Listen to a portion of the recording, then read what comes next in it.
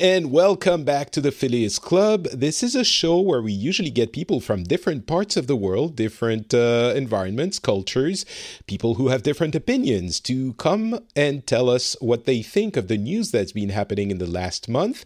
But we often do special episodes, and on those we focus on one specific topic. This is one such specific topic episode, which is also kind of a long-standing series because this is the fifth episode in the Brexit saga, where we go to the United Kingdom and friends or neighbors who are not necessarily friends all the time, and talk about what the hell is happening. Bart is laughing. He knows what I'm talking about. We talk about all of that. I'm Patrick Beja, by the way. Hi, I'm the host. Before we jump into this, I do want to thank the patrons of this show, the people who support the show financially, because I feel, on all my other shows, I thank everyone very profusely all the time. I feel I don't do this as much on this show. Maybe it's because it's a little bit more serious. But at least every once in a while, I want to take a second to acknowledge and appreciate the support that I get for doing this show, because it's not an easy one. I'm someone who talks about games and tech for a living, and maybe that's why, I have a different approach to international news, because it's not something I'm bathing in all the time. But I think the show is not super easy for me to do, and I've mentioned it here and there, and sometimes I wonder if I, should keep doing it. And if I definitely have an urge to do it, so I don't think I'm going to stop. But the support I get, especially on Patreon, it's not just about the money.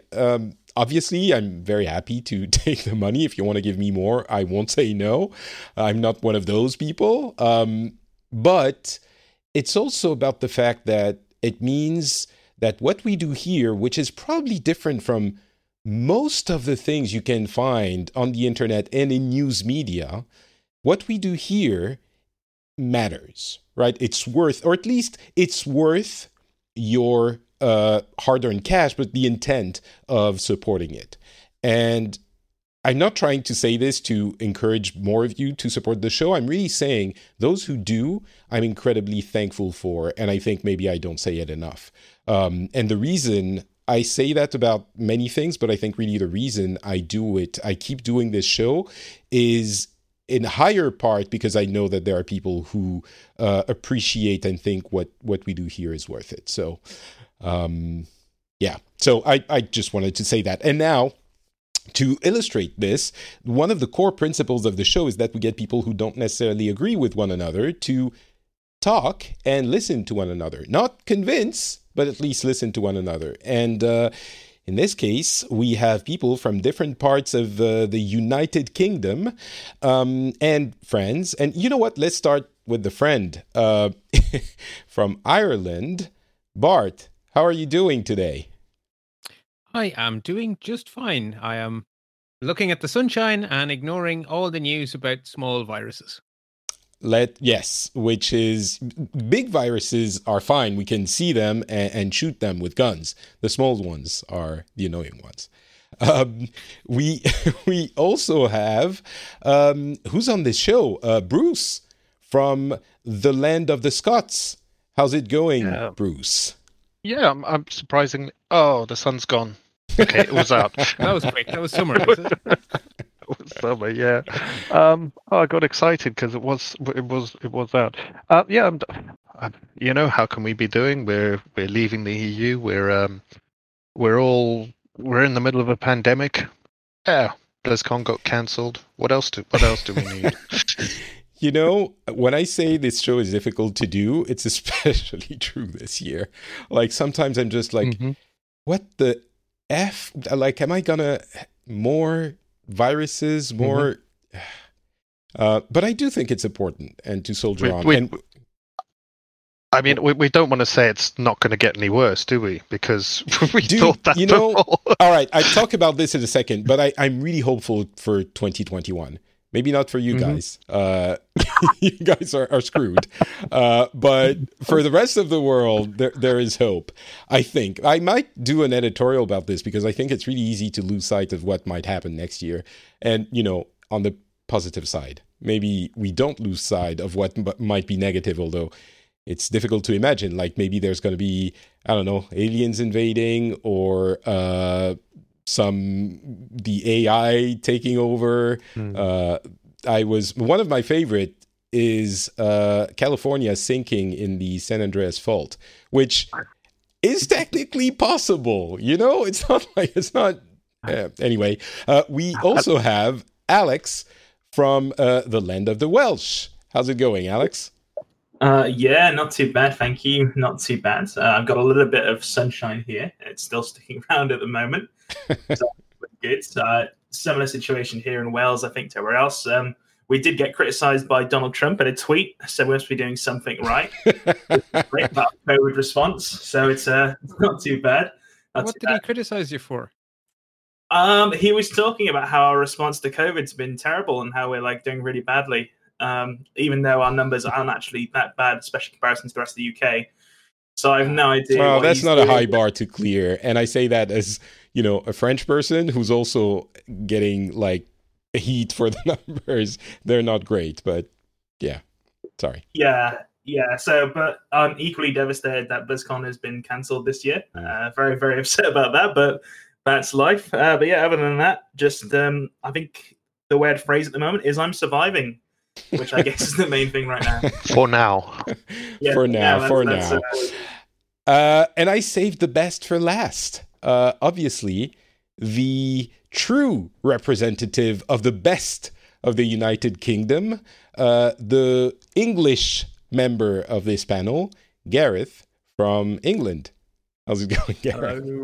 Yeah, well, I think I'm supposed to be saying the opposite to everybody else. So I think, the sun is definitely shining here. I love COVID. Being locked down is fantastic. And I am so happy that BlizzCon was cancelled. Oh, no. Now that's going too far. I'm sorry. It's not funny. It's rude. Just rude. For those who don't know, Gareth is the bravest amongst us because he is the pro-Brexit representative on the show. I think, Alex, aren't you kind of on the fence a little bit? Can't even remember. I'm not really on the fence. I've never really been pro-Brexit, but it's one of the things where I'm getting more apathetic over time, it seems. So you're not enraged all the time. Yeah.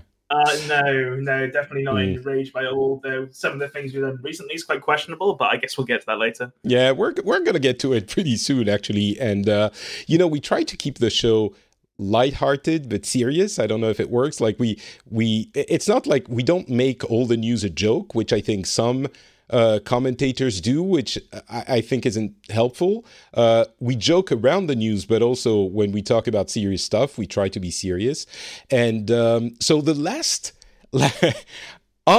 the last episode, previously on the Brexit saga, it was back in February of this year. It feels like a lifetime ago.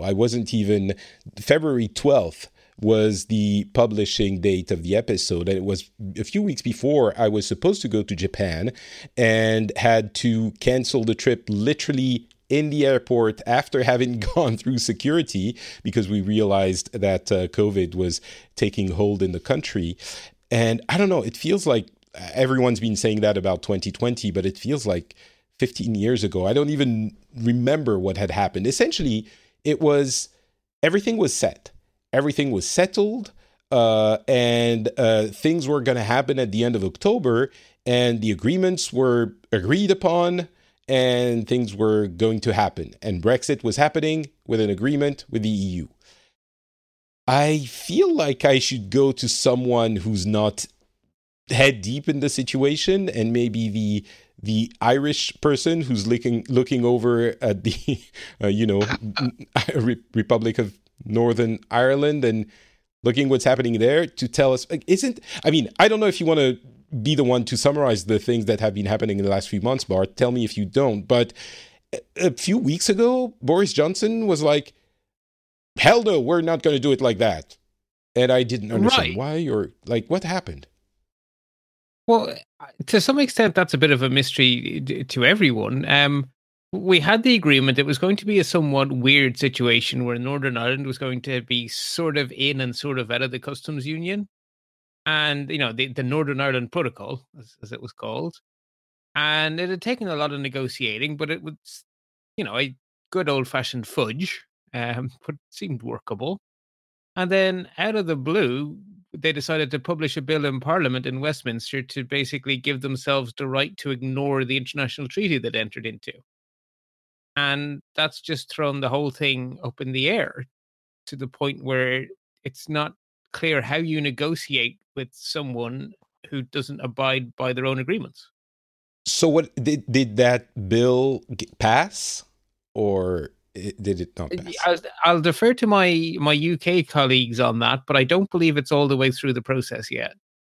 Yeah, so it gets through the Lords now. Yeah. Okay. Yeah, I think the understanding was that it was changed slightly so that it would now come down to an MP's agreement on when to pull the plug on it. So it's now up to MPs to actually pull the plug if they wanted to go ahead with this at any point in future, I think was my understanding. So they've given themselves the right to break an international treaty later. That is the gist of what I've been reading, yes. Interesting approach. So, from the Irish point of view, right, at the moment, there's still negotiations going on to try get to a trade deal, because that's what really worries us here. Like, I grew up living on the border with Northern Ireland, and that is a very integrated, like, there's no difference between someone who lives on the south or the north of that border. And an awful lot of companies, as part of making whatever they make, there will be 5 or 6 border crossings, right? You imagine you get raw materials in, they come up through the border, then you send it down to be finished in some other place, it goes down to the border again, then it comes back up to you, and then you sell it out, and God knows where it goes then. So that whole area there is built around this concept that stuff can move across that border without issue. And that is going to vanish in a puff of logic on the 1st of January. So what we hear is radio ads. Like this morning, I was just thinking about this podcast. There was an ad from the Irish government saying, if you have a UK driver's license, exchange it for an Irish license before the end of the year, or it'll be illegal for you to drive. There's free courses for companies to train up customs experts within their company so they can fill in the paperwork. There's ads telling you how to register to become an international exporter, because anyone trading outside of the Republic now it's an international export. And even if there is a trade deal, it's still an international export. It may be at no tariffs, but it's still, you got to register for a number. But the radio is full of ads as if this is going to collapse in a heap. And that we had a new budget today for next year, was published today. And the budget is built on 2 assumptions. COVID will be with us for most of next year, and there will be a hard Brexit. Wow. So all of those ads, just to be clear, are because people think that the agreement is not going to hold. Well, even if the agreement does hold, the driver's license thing is still going to happen. Even if the agreement does hold, the custom stuff still has to happen. You still have to be registered. It might be 0 tariff you have to pay, but you still have to follow all the paperwork.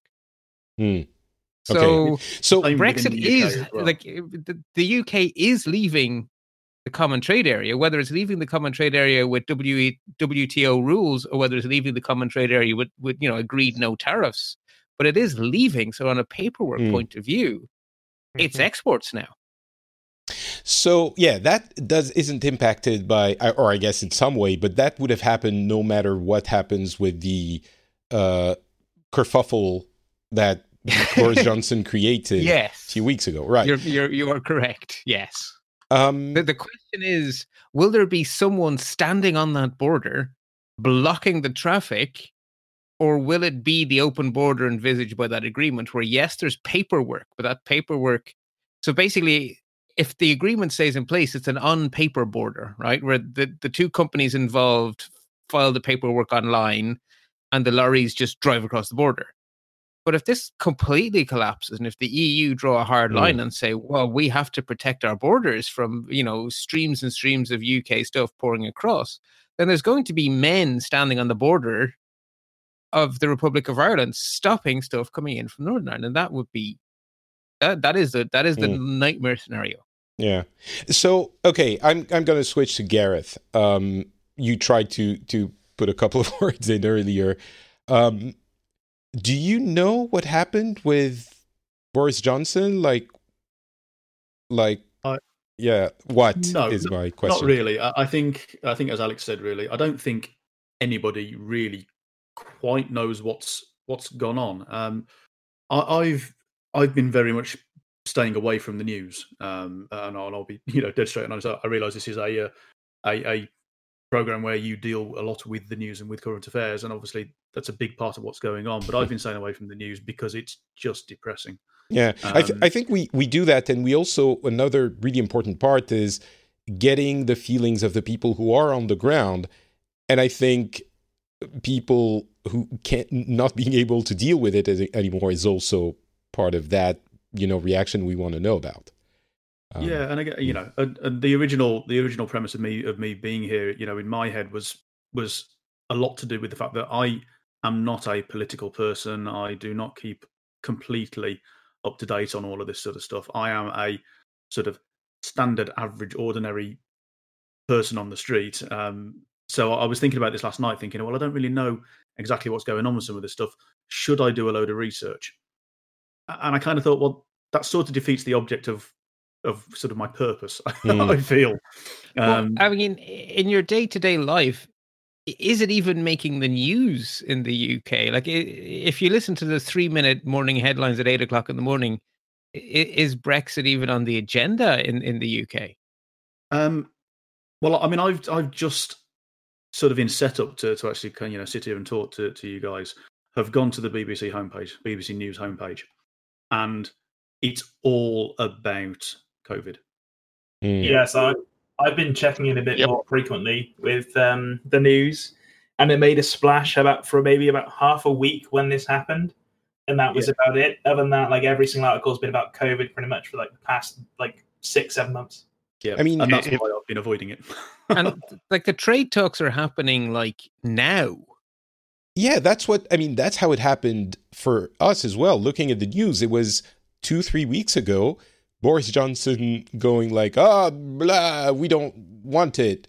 And then the EU saying, well, all right, then hard Brexit it is. And then it disappeared. So I was like, wait, is it right. Was there a vote that didn't happen? But, okay, But Patrick, what's been going on since in parallel to that, right? So that made the news, right? That bizarro bit of legislation.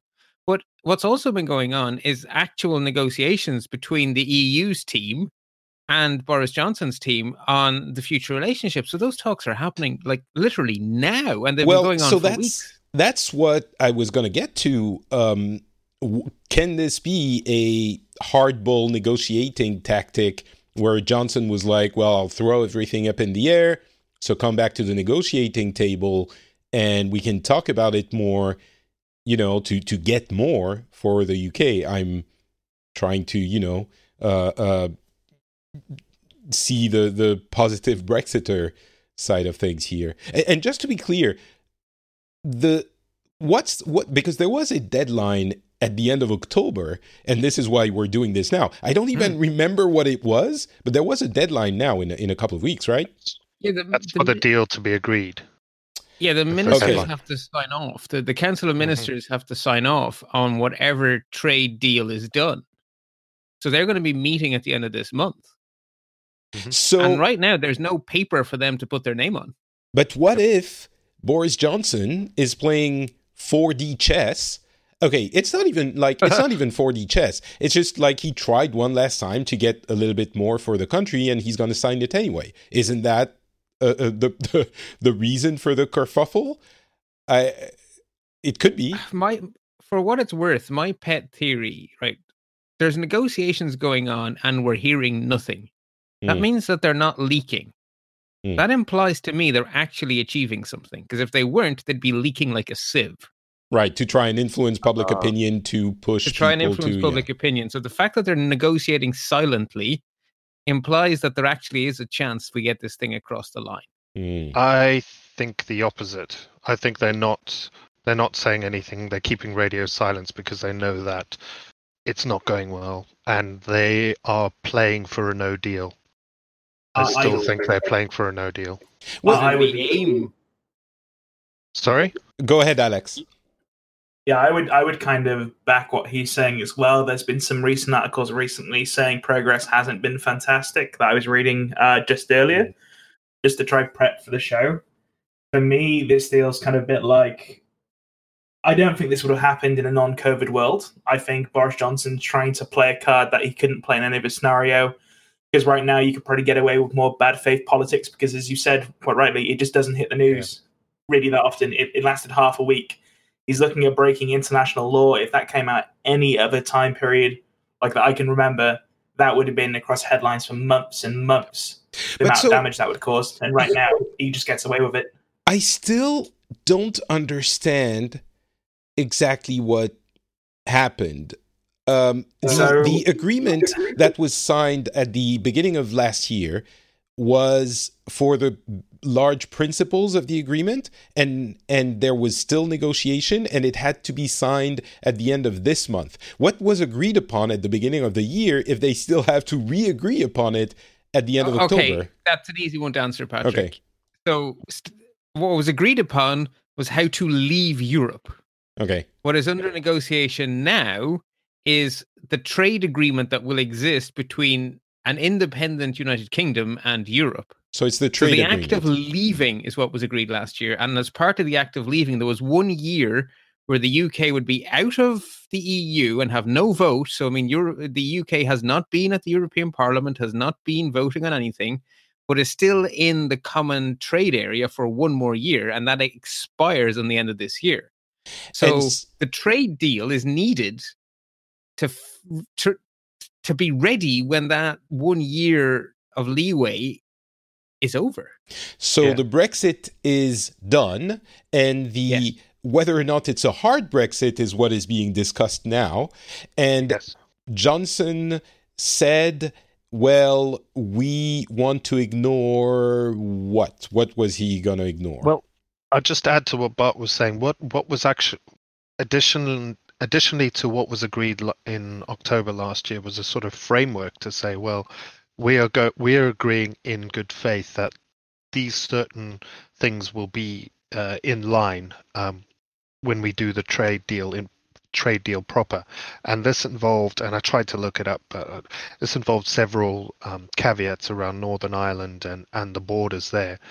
And now what's being changed, and this is the big issue with breaking the laws, they're saying, well, we've signed that agreement, which was a treaty in effect, and now they are going back and saying, no, we're not going to honor that treaty. We want a deal that wasn't agreed back then. That goes against what we agreed. So that's the issue right now. So as far as I can see, the deal on how the UK would be out of the EU is what he's saying. We're not going to honor that. I'm sure there are details that a part of. So, I mean, the UK are out. Like, Brexit happened in January.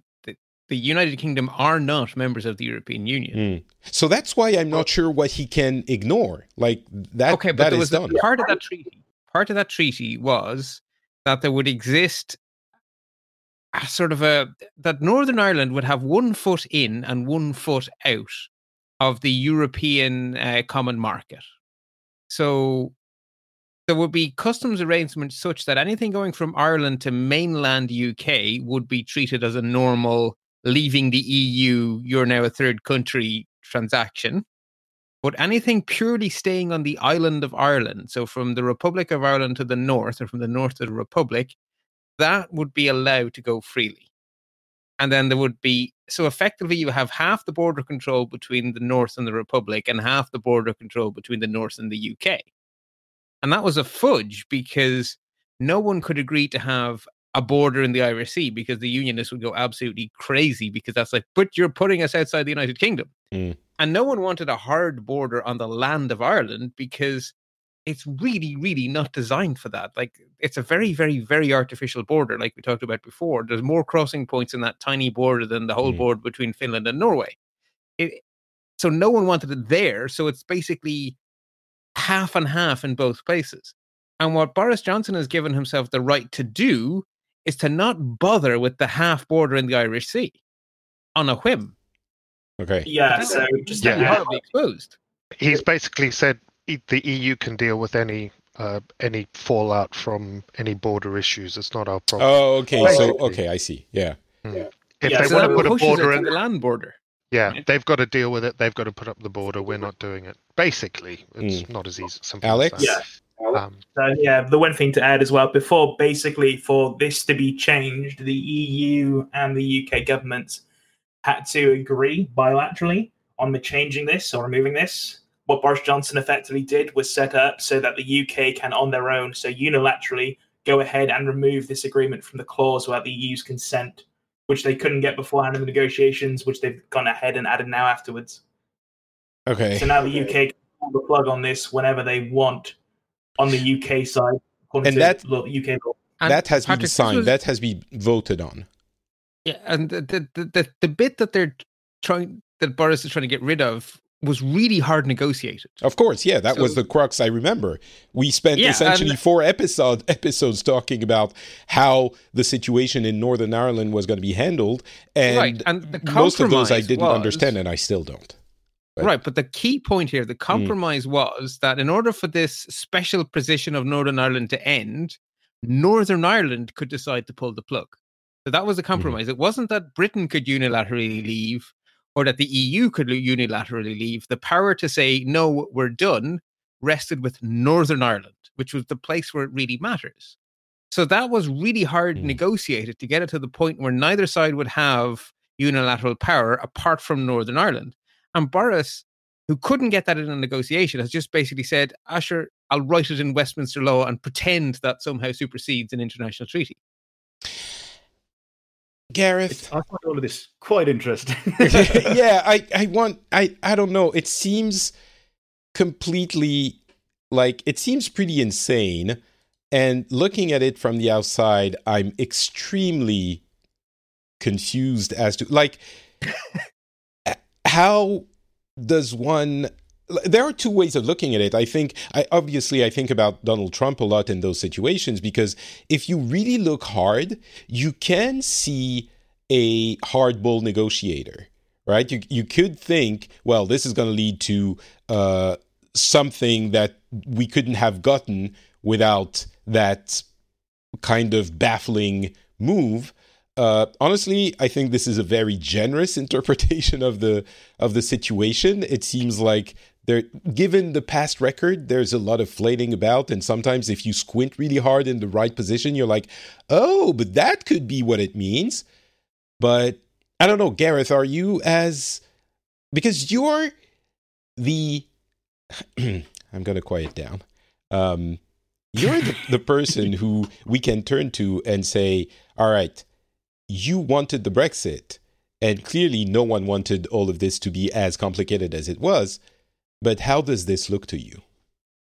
Okay, so I'm going to caveat what I'm about to say with I'm going to play devil's advocate a little bit. So what I say now, I do not necessarily 100% agree with. All right. Basically, to stop me being burned to death on Twitter. That's a wonderful way to set it up. But so I think that a good part of we want to be out of the EU was around the ability for us to make our own laws and rules. So to a certain extent, I think we're looking at this and saying, well, we don't like this agreement, so we no longer agree with it. Yes, that makes perfect sense. Sovereignty has always been a big thing in this. Yeah, no, of course it does, but it's also like if I tell you we're gonna shake hands on the agreement that I don't insult you and you don't insult me, and then you turn around and you're like, well, I'm gonna be able to insult you. I understand that you have the, not the right, but it's like you're still breaking an agreement and you're coming back on your word. Like, sorry, please keep going. No, and I think that's perfectly reasonable. I think that you would then, if we had made that agreement and I then turned around and started calling you all sorts of names, then you would realise that maybe I'm not as trustworthy as you thought I was, or maybe the next time we made an agreement, you might have to say, well, I need to think about the fact that maybe this agreement doesn't get upheld. And I don't necessarily want to be living in a country that is looked at in that kind of light. But I think that partially explains maybe what's going on. And the other thing is, and others may be able to correct me on this, but my understanding is that there are several things that we've said we would agree in principle, and I forget the exact terminology that was used, but we would agree in principle that these 5 or 6 things would be part of the deal. And we're now saying, actually, we've looked at this a bit further, and we're not happy with. And the things that I've got to mind are fishing rights and free movement and border controls. There were another couple of things, but I think we had agreed in principle that these things would remain as they are currently. The food regulations. That was another, keeping food regulations in line with the EU. And there are several things like that we're now looking at and saying, well, actually, we're not entirely sure that we do want to stick to what we were doing, because if we do stick to what we were doing, then where was the point in us leaving? Well, I mean, I don't think the point of leaving is to systematically change everything you were doing. Like, surely some of the things were, not to your liking, but also some of the things were okay, right? You're not going to, on principle, systematically change everything just because you want to change them, all of them. But no, and I don't necessarily think that we are changing everything. I think it's just the things that we are choosing to change. Are and again, I'm so fed up of mainstream media and the way that they deal with a lot of this sort of stuff, because they're picking up on something which might not be a particularly big issue. It's going to be a big issue to certain people, and it gets blown up out of all proportions. And actually, there might be a perfectly sensible, perfectly legitimate solution to the problem. Can I ask what that issue is? Sorry, what issue is being blown out of proportion? Do you feel that the media is doing? Oh, well, that's a general comment about the media as a whole. It's Right. not necessarily about Brexit specifically. I can sense the eyes rolling in the audience and maybe in the panel, and I'm going to defend Gareth on this a little bit. The extent to which I don't like the term mainstream media, because it's not like the people contesting all of this aren't mainstream as well. There are a lot of people that make a lot of money out of just being in the opposition of everything and contesting it and continuing that climate of anger that is generated maybe on social media, but maybe somewhere else. But, okay, all that being said, the way media, and especially 24 hours news media, covers some things is infuriating. And I have not infuriating, that's a strong word, but is frustrating. It is infuriating. I will defend you on that strong word, because it's the same half-baked cliche that you just see trotted out by lazy people over and over again. Yep. I'll agree with you there, Patrick. I'll agree with you too, I think.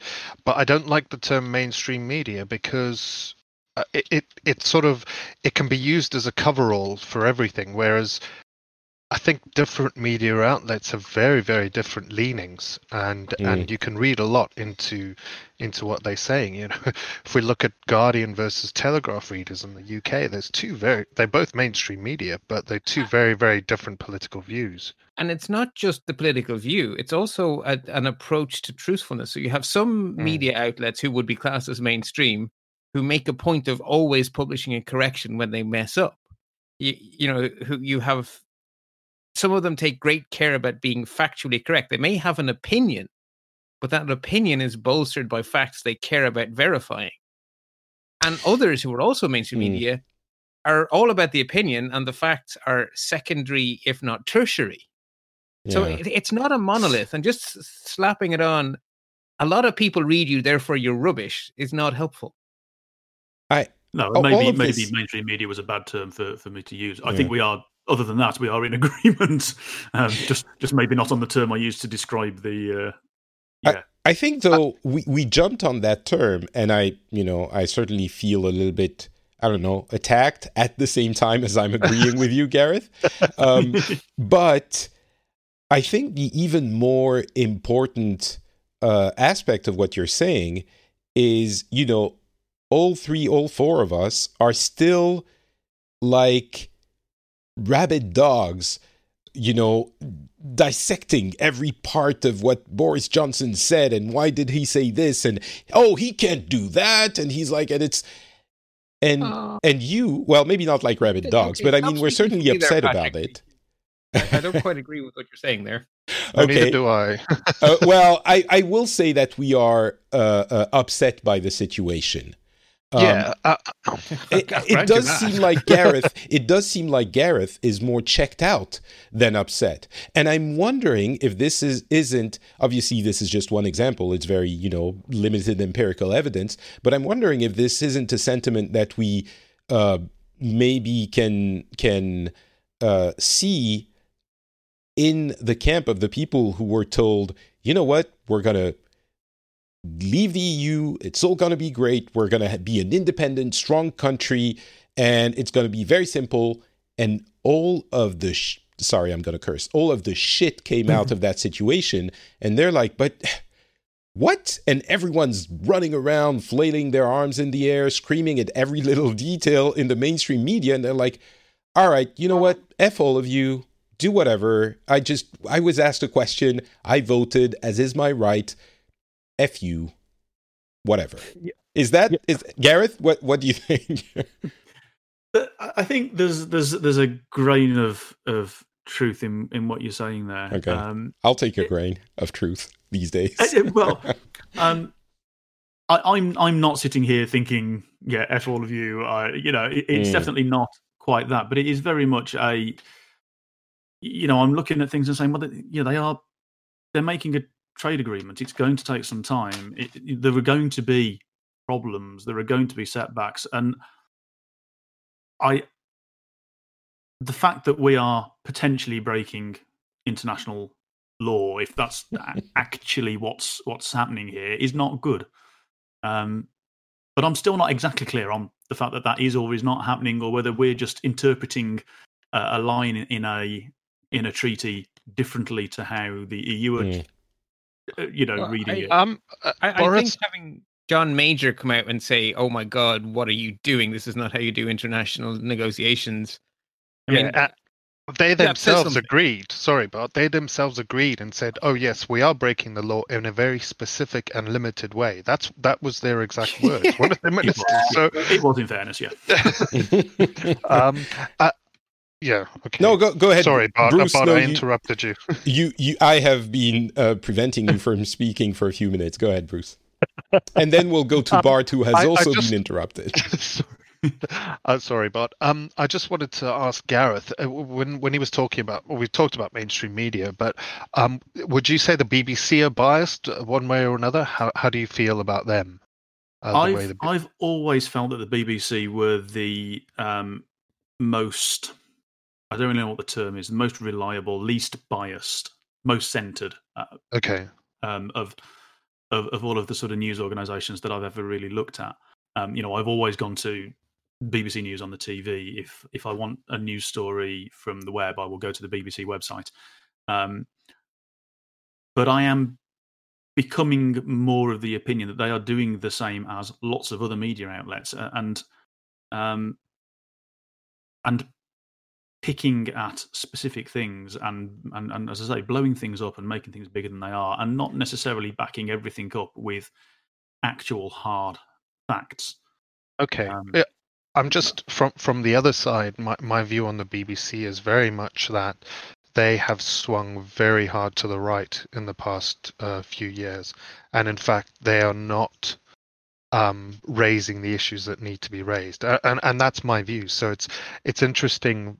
How we're viewing the same media outlet. We can read into that how you want. Yeah. Maybe my political view has changed, or maybe the BBC has changed. I don't know. So I just wanted to ask that quickly. No, that's an interesting one. I think we need slow news. I think we don't need 24 hours news. I think we need... Yeah. No, you don't, Patrick, right? So I'm going to give everyone a tip in terms of getting some news. So it does have the letters BBC in it, but it has one very important word after that. BBC World Service. BBC World. They do twice a day, half-hour updates on the world's news. So they stick to the facts, right? It is half an hour to cover the whole of planet Earth, means you're not getting all of the political intrigue. You're not getting the horse race coverage. What you're getting is what happened and what happened, not what we think or what you think. And the great thing with the World Service is the journalists who report on India are in India. The journalists who report on South America are in South America. And frankly, they give a very outsider's view of UK news because their audience is the world, not the UK. And whenever they cover Ireland, they do an amazingly good job, which tells me that when they cover other countries, they're probably doing as good of a job. All right, BBC News, BBC World Service. What World News Service? So so the BBC have the domestic arm, which is right. No, I'm just asking for the name again. So BBC World, they have a podcast. Okay. I think it's called BBC World. Just basically, it's twice a day. It's a half-hour podcast that comes out twice a day to catch you up on the world news every 12 hours, basically. So midday and midnight. Yeah, sounds pretty good. Yeah. But anyway, the two things I sort of wanted to get to in terms of actual discussion, right? So the things that are causing hold-up in the trade negotiations we're hearing so little from, on the one hand, they sound like very minor stuff, right? Fisheries, food regulations. But again, for Northern Ireland and Ireland, they're massively important. It needs to be possible for a farmer who lives on the border to sell his milk on either side of that border, for a cheese factory to get milk from both sides. It really, really matters. Like, Ireland is an agricultural country. Northern Ireland is an agricultural country.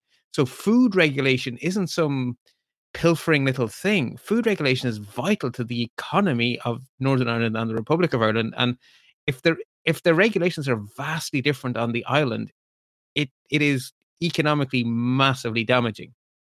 The fisheries, on the other hand, seems to me to be a very, very small tail trying to wag a massive dog. We're overfishing our oceans to the point that they're going to have no fish in them very soon. So I guess that problem will go away. But it is, for reasons I don't quite understand, the fishery lobby have massive power. And I don't understand it because they control our government too. Alex? Yeah, I wasn't meaning to belittle any of the decisions that need to be made, just for the record. It was more there's Brexit is the big thing. There's the trade negotiations is then a smaller part of Brexit. And then there's each of the individual parts of the trade agreement are then even smaller bits of the bigger. Sorry, I'll stop talking and let Alex carry on. No. I think this is really important, what you're saying. And what Bart was saying,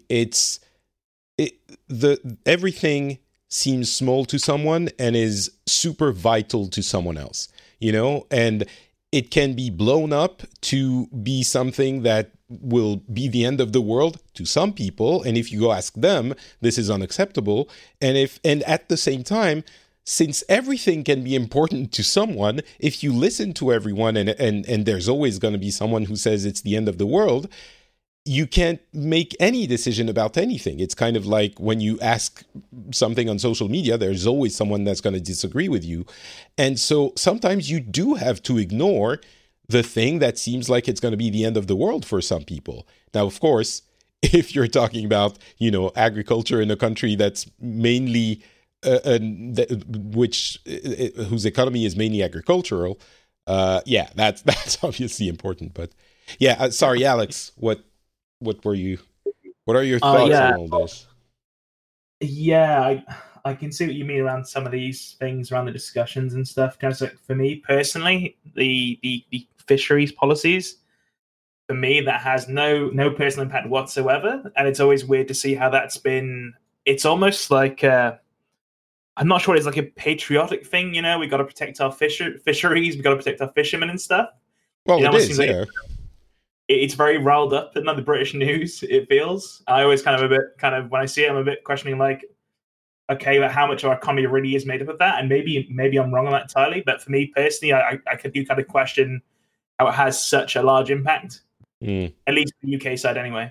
The The fishing thing, and we could do a whole podcast on the fishing thing, but I think it's very much a red herring in that, yes, it's a big thing, but it's not the EU that's ever been a problem with it. I'll leave it at that.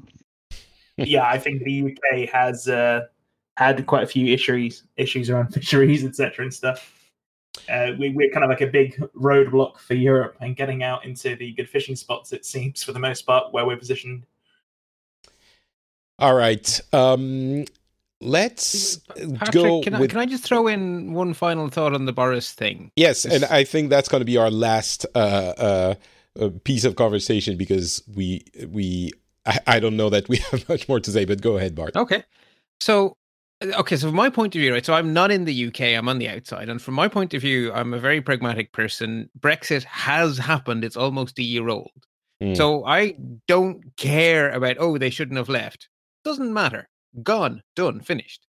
What matters to me is that we have a good neighbor next door who we can get on with and who we can continue to have a positive relationship with. So the reason the legislation troubles me so much is that it's so hard to see how it isn't shooting yourself in the foot. Because if you do that to the EU negotiation, then the Americans are obviously watching. Nancy Pelosi was very quick to say she was watching. The Canadians are watching. The Japanese are watching. So the whole point of Brexit was to have the freedom to have all of these amazing trade deals. But all of those deals are international treaties. And so how do you start the process of negotiating with the entire planet by saying, yeah, whatever we negotiate with you, we won't stick to and we don't feel bound to, and we're perfectly happy not to, an agreement isn't an agreement in our mind. And that, how do you end up with a strong United Kingdom if no one in the world trusts them? And that's why I'm so worried about it. Yeah, just to add to that, there's a beautiful layer of kind of hypocrisy to this, in that Boris Johnson's reasoning was to give a safety net if the EU was acting unreasonable. And in this case, the UK is acting unreasonable. I just found that ultimately hypocritical, just to add in there. Yeah, and I think it's not great. it's not how I want my country to be viewed by the rest of the world, and I don't think it's how the majority of the country I live in is. So sorry, world. So I think. I think. What do you guys think the Brexiter camp is thinking about this? Is it like, well, we have to do it to make sure we're in a strong position, or is it more in line with what you were saying, Bart? Is, well, this seems illogical and somewhat unreasonable. The fact that you have former prime ministers from the same party, I mean, obviously I would expect a former Labour prime minister to criticize a current Tory prime minister, but John Major is an extremely, I always thought it was to his credit, he's an extremely boring man. He never courted controversy. He never courted fame. He was a real pragmatic nerd prime minister, and I loved him for it. Even though I'm very much not conservative, I still loved him for it. But for him to come out and be to do an act as unusual for a former Tory prime minister to criticize the current Tory prime minister tells you how seriously he takes it. Because him of all people to be this interesting is difficult. If anyone remembers Spitting Image, interesting is not what they liked to describe him as. Okay. I want to leave the last word to Gareth, because as always, he's very brave to be coming on this show, and he's the opinion that I'm... Sometimes they go together. But yeah, so any last thing you want to say before we close off the show? Yeah, so I think I don't know whether this is directly relevant or not, but I have this little thing that I keep in my head a lot of the time, which is that you should never attribute to malice something which could otherwise be described as stupidity. That's called Hanlon's razor. I love it. Yeah, I am such a fan of that. Yeah, I keep that in mind whenever I'm having any conversation with anybody, basically. But also to remember that, and using the food standards as an example. Sorry, get my words out. Just because we've said we will not necessarily stick to the EU standards doesn't mean that we will throw them completely to the wind and completely trash everything. So, again, I think this is one of the things where things get lost. It's like saying, well, we're not going to stick to the standards exactly. We will allow, I don't know, unpasteurized milk to be sold to minors or something like that, but actually everything else will remain exactly the same. And I understand that's not necessarily going to be the case. There's this whole thing about chlorinated chicken from the US and whether that's a good thing, a bad thing, or another thing. But I think it's important to remember that whilst we are saying we won't necessarily stick to it, that doesn't mean that we're going to throw everything away and start again. Well, yeah, let's hope that not everything is thrown away. That's a good way to end this one. This is the 5th episode of the Brexit saga. I think the title is going to be The Curfuffle. I think it works. It's a perfect word. I mean, Curfuffle just invokes tousle-haired blonde prime ministers to me. Curfuffle most of the time. I'll say that much. All right, let's end the show here. Would you mind telling us where we can find you on the internet? Let's go with Bart, who is very active. Well, the easiest thing to do is to go to bartb.ie, where you'll find links to the various podcasts I do. Let's Talk Apple, Let's Talk Photography. Oh, I have an ebook out, and I didn't even have to write it myself, which is wonderful. So I've done a series with a wonderful podcaster called Alison Sheridan called Taming the Terminal. And because it was all open source, behind my back, Alison and a listener from Holland, Dr. Helma, they made it into an ebook, and it's now available in the Apple bookstore, Taming the Terminal. So that's kind of cool. Excellent. Fantastic. And of course, for you, as for everyone else who has a Twitter presence, the link will be in the show notes. Let's go to Gareth. Do you have a thing you want to plug? Yes, so you can find me on Twitter. I'm at Gareth Westwood. Please be gentle. And I do occasionally throw videos up on YouTube. They're very, very techie, IT sort of related ones. But that's with the company's Quietly Confident Technology. Excellent. Thank you very much. Alex, what about you? I'm still pretty much a social media recluse at this point. However, if you do want to get hold of me, you can find me in the Patreon Discord to talk to me as well, if you're in there. Actually, the Patreon Discord is, the Discord in general has a public section and a private section for some of the patron levels, but it's accessible. It has a public section accessible to everyone, and you can find the link at notpatrick.com. There's a link to the Patreon there. It's primarily a French language Patreon, but French language Discord, but you can definitely find the English sections over there as well. Okay. Yeah. All right. If you want me, just come throw me a message in there. Just what? Sorry?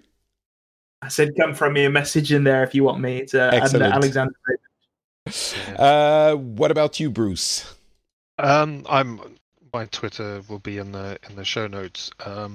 And I just wanted to add that I always thought Brexit was the worst conjunction or word ever, but that's been beaten this year.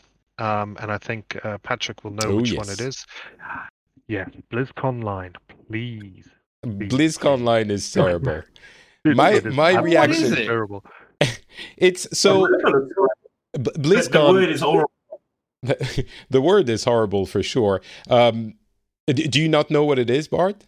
No, this is news to me. BlizzCon is the Blizzard convention that was happening every year around November, which obviously is not happening. Blizzard, the video game developer. Yeah. And it's not happening this year, and they decided to do an online version, which is going to be happening in February, and it's going to be called BlizzConline. And I hate that name with more hate than should be reasonable. I'm like... You don't have to be clever all the time about everything. Just call it BlizzCon Online. It's fine. Just don't. Anyway, yes. Thank you. And I want to leave with a recommendation and a request. The recommendation is a podcast on BBC World and BBC Online. It's called More or Less. And they go through the numbers, and they are fantastic. And they also have little sections on BBC World that made me think of it. It sounds like you like that, Patrick. Mm-hmm. Cool. And the request is, Patrick, when are you going to have another all-female podcast?